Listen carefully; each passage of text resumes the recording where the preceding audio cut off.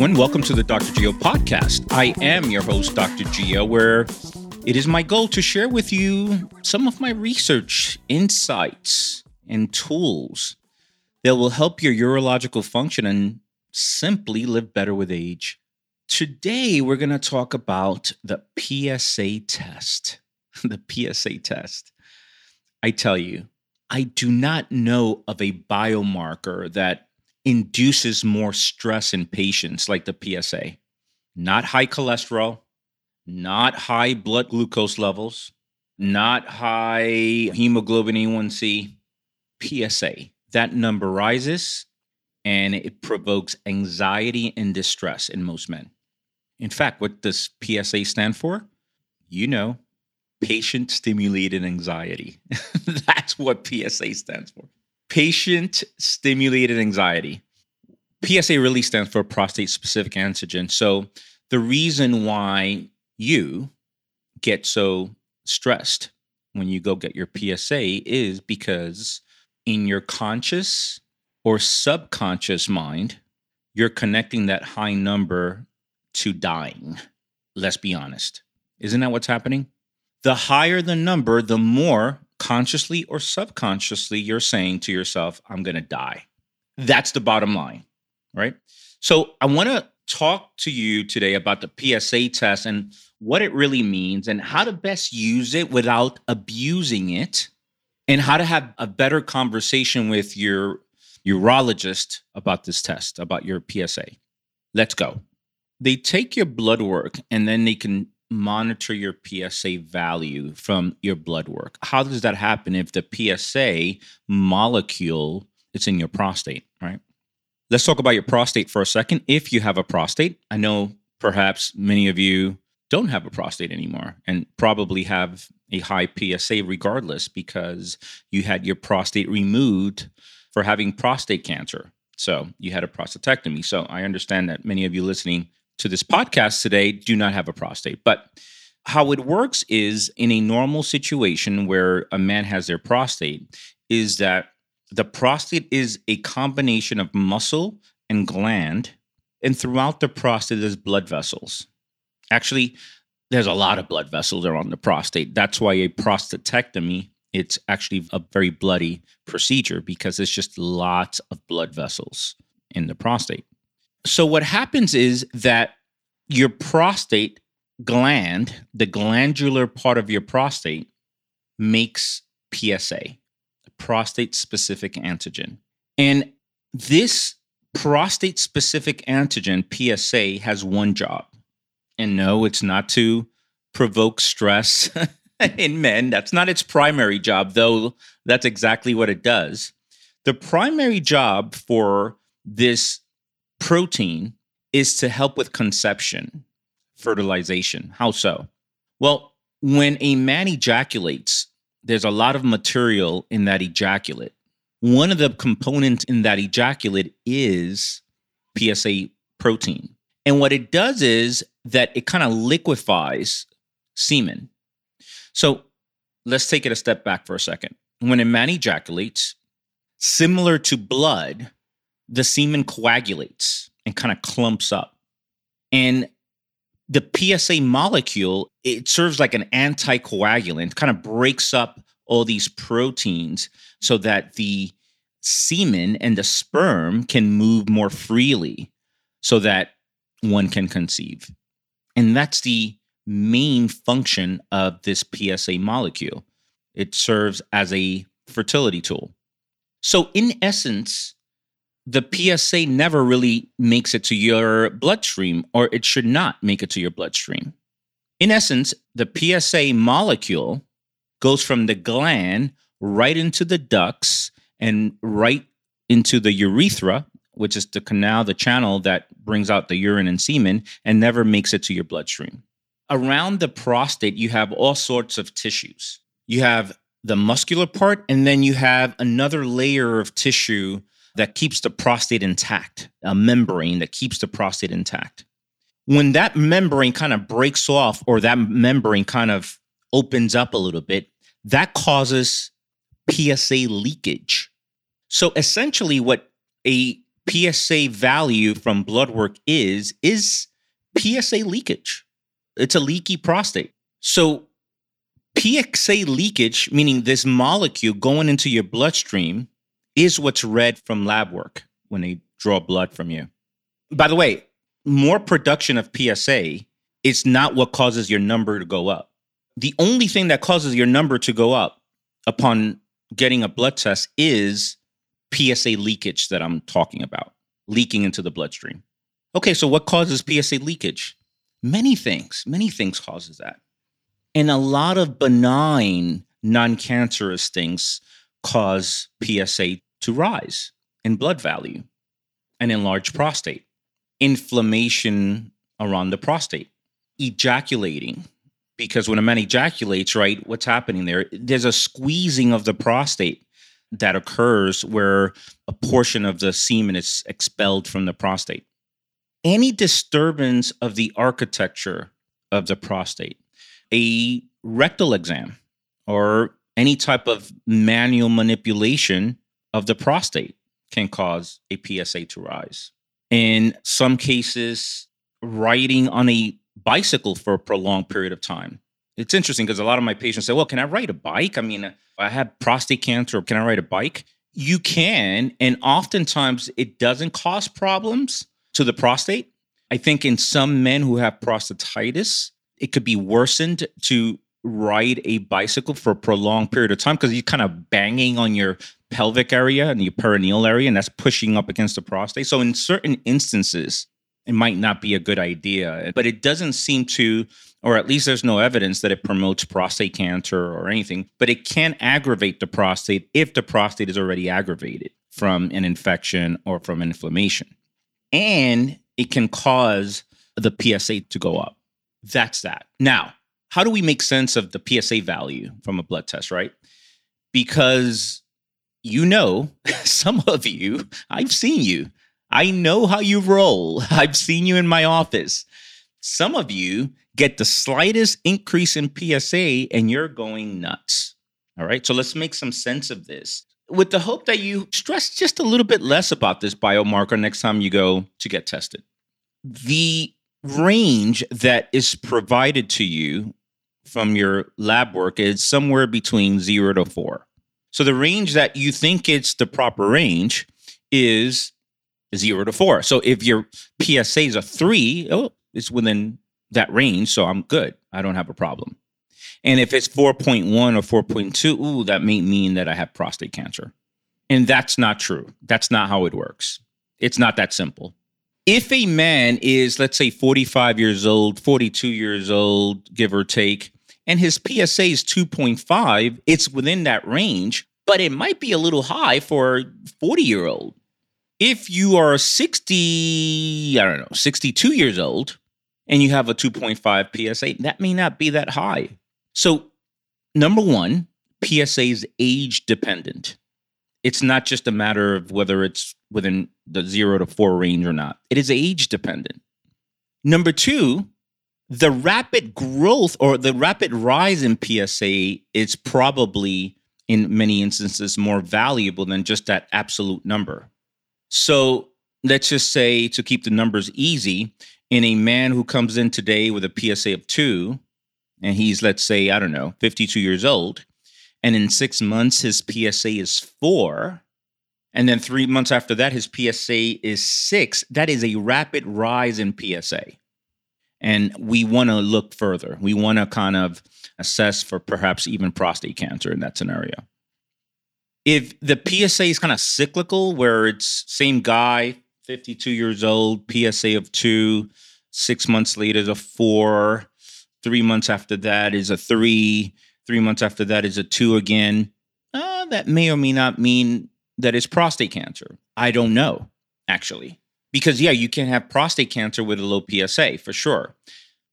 Now, there's a small segment of patients that have prostate cancer with a PSA less than 1, a very small segment. Okay? It's age dependent. And the velocity, or what's called PSA kinetics, how PSA number changes within time, it's probably more valuable than the absolute number. though the absolute number is important once again. Again, a PSA of 2.5, like I said earlier, in a person who's 42 years old, it's pretty high.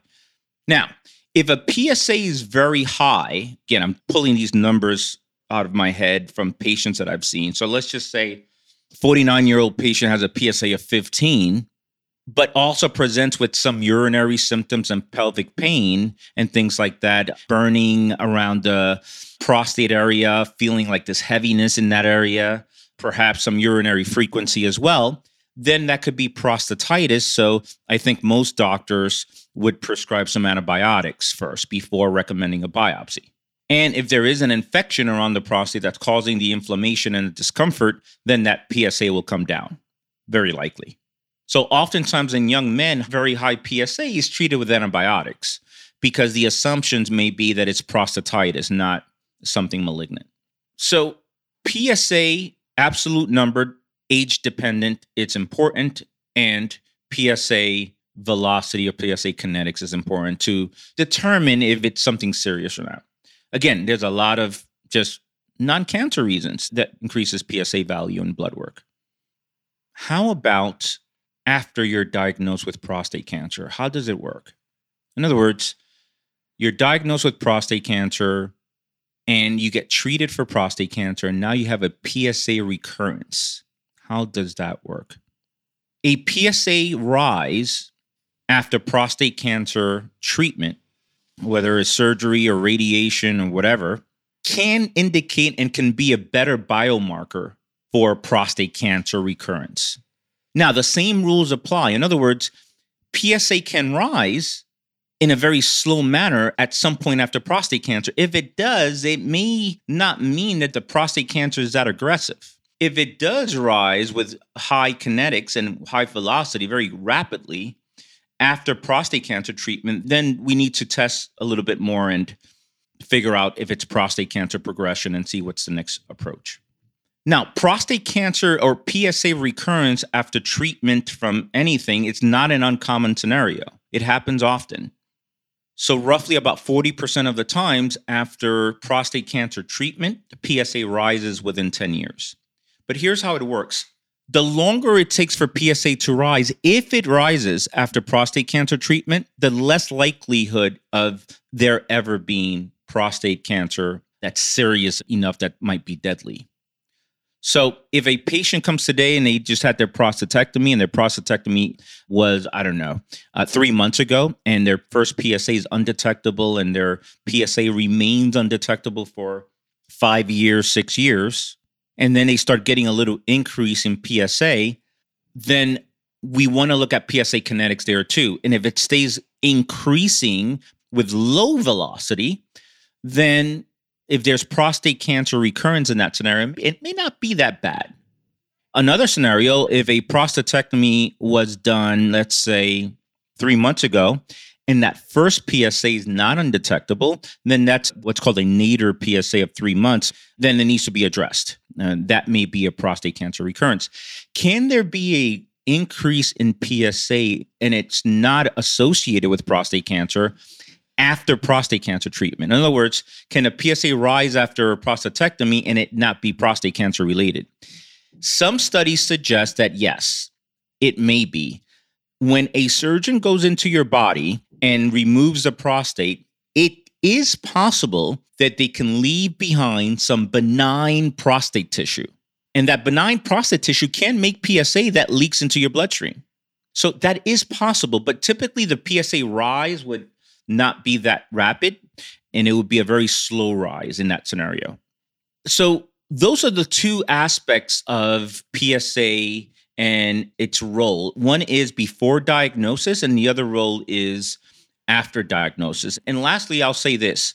We know that there's been a lot of confusion with the role and value of PSA within the last 10 years or so, where some governmental agencies have proclaimed that, PSA should not even be taken in an office visit because it has no value in terms of helping diagnose prostate cancer. So many of you are seeing this on the internet and reading about this. Say, well, I'm not going to do a PSA, and my doctor recommends against the PSA. I could not disagree more with that approach. I could not disagree more with that approach. The PSA test to test for prostate cancer, it is imperfect. There's no question, but it's pretty good, though it's not perfect. Prior to the advent of the PSA test, we're talking now before 1990, most people who presented to the office and had prostate cancer already had aggressive prostate cancer. So 60% of people or so that came to the office with prostate cancer already had advanced prostate cancer that metastasized.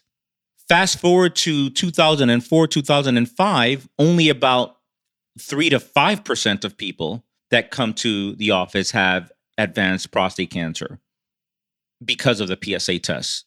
Now, what's the problem with the PSA test? The problem is that it was used, abused, and misused. The problem is that PSA rose and it prompted urologists to do biopsies, oftentimes unnecessarily, with a mild rise. It caused overtreatment. So there were too many prostatectomies and things from biopsies that showed cancer, and cancer that was low grade or low risk, like Gleason 6. So A, people were overtreated. B, increased the cost of healthcare significantly. So what do? Here's what I would say. It's not a matter of what that number is. So when you get a PSA test, it's not the number, it's what you do with that number. So oftentimes when I'm consulting with patients, I don't necessarily, if they're seeing me for the first time and their PSA is of a certain value, and if it's maybe a little bit high, we don't rush to get a biopsy right away. We look at different information to determine A, they need a biopsy, and B, what's the risk of them having prostate cancer? In other words, we risk stratify with things that are more than just PSA. And we look at what are the other possibilities of them having a high PSA that's high for their age, or even after a prostatectomy. It doesn't always mean that the next treatment is necessary, the next medical treatment. It can't be that they need aggressive interventions after that, or it may not. So we just need to do a better job using the PSA test. And here's the other thing. I think most committees and medical organizations would suggest not to start taking PSA clinically in men until the age of 50 and above. And I disagree with that. I think that all men should get a PSA at 40 years old. You have nothing to lose. Because if it's indeed high, you can do something about it early. I've seen way too many men in their 40s with aggressive prostate cancer. Way too many. So it's not only what the data shows, it's what we're seeing clinically. So it costs very little to just get a PSA at the age of 40. And yes, if you have a family history of prostate cancer and you have certain genetic mutations that may be associated with prostate cancer, absolutely take it at 40. I would say every man age 40. If you have a family history of prostate cancer, first degree, father, brother, or you have certain genetic mutations that are associated with prostate cancer, I would get a PSA once a year starting at the age of 40. If you have no family history and no genetic mutation for prostate cancer, I would say start at 40 and probably get it every 2 to 3 years or so, just to be safe. Just to be safe. Nothing to lose. If it's high, then you have to have a discussion with your practitioner on what do we do, and do we need to do a biopsy right away? And what if we don't do a biopsy right away? What would happen? So let's wrap it up. I would say before going to your next blood draw for your PSA, I want you to take a nice deep breath. Take 5 really nice deep breaths before that blood draw, because I believe that stress can increase PSA. So you take 5 deep breaths before the blood test. When you go for the value and you go to discuss with your doctor what that number is, I would take another 5 deep breaths and do not catastrophize. In other words, don't make things worse before it happens, right? It is what it is. The number may be the number. Don't be so honed in on the number itself. Okay. Most people, oftentimes, it's high for benign reasons, or oftentimes it does not equate to premature death. Sometimes it may. I don't want to overlook that, but that's not that common or frequent for the most part, anyway. I really hope this podcast today brings some clarity to you about this stress-induced biomarker, the PSA test, and how to best use it, how to best talk to your doctor about it, and how for it not to control your life, for it to just be a number that you look at to make certain decisions with regard to your health and your prostate health. Thanks for tuning in today. Don't forget to like this podcast and many others on all the channels, podcast channels, Apple, Spotify, YouTube. And I really appreciate you tuning in today. And I really appreciate your comments and subscribing. Much love to you all. This is Dr. Gio signing off. I'll talk to you soon.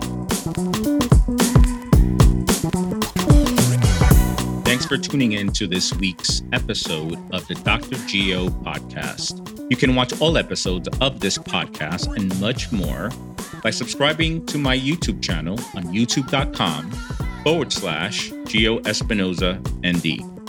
If you love what you heard today, you can help by leaving a 5-star review of the podcast on Apple and Spotify, as each review helps us reach more men who are serious about improving their urological health and how to function better with age.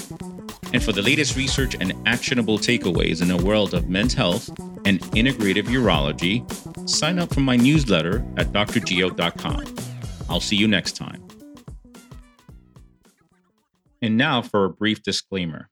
This podcast is for general information only, and we're not forming a doctor-patient relationship through this medium. The use of the information and all links associated with this podcast is at the listener's risk and is not to replace medical advice from a physician or a healthcare practitioner. Lastly, thoughts and opinions related to this podcast are my own and may not reflect the views of any institution or organization I'm associated with.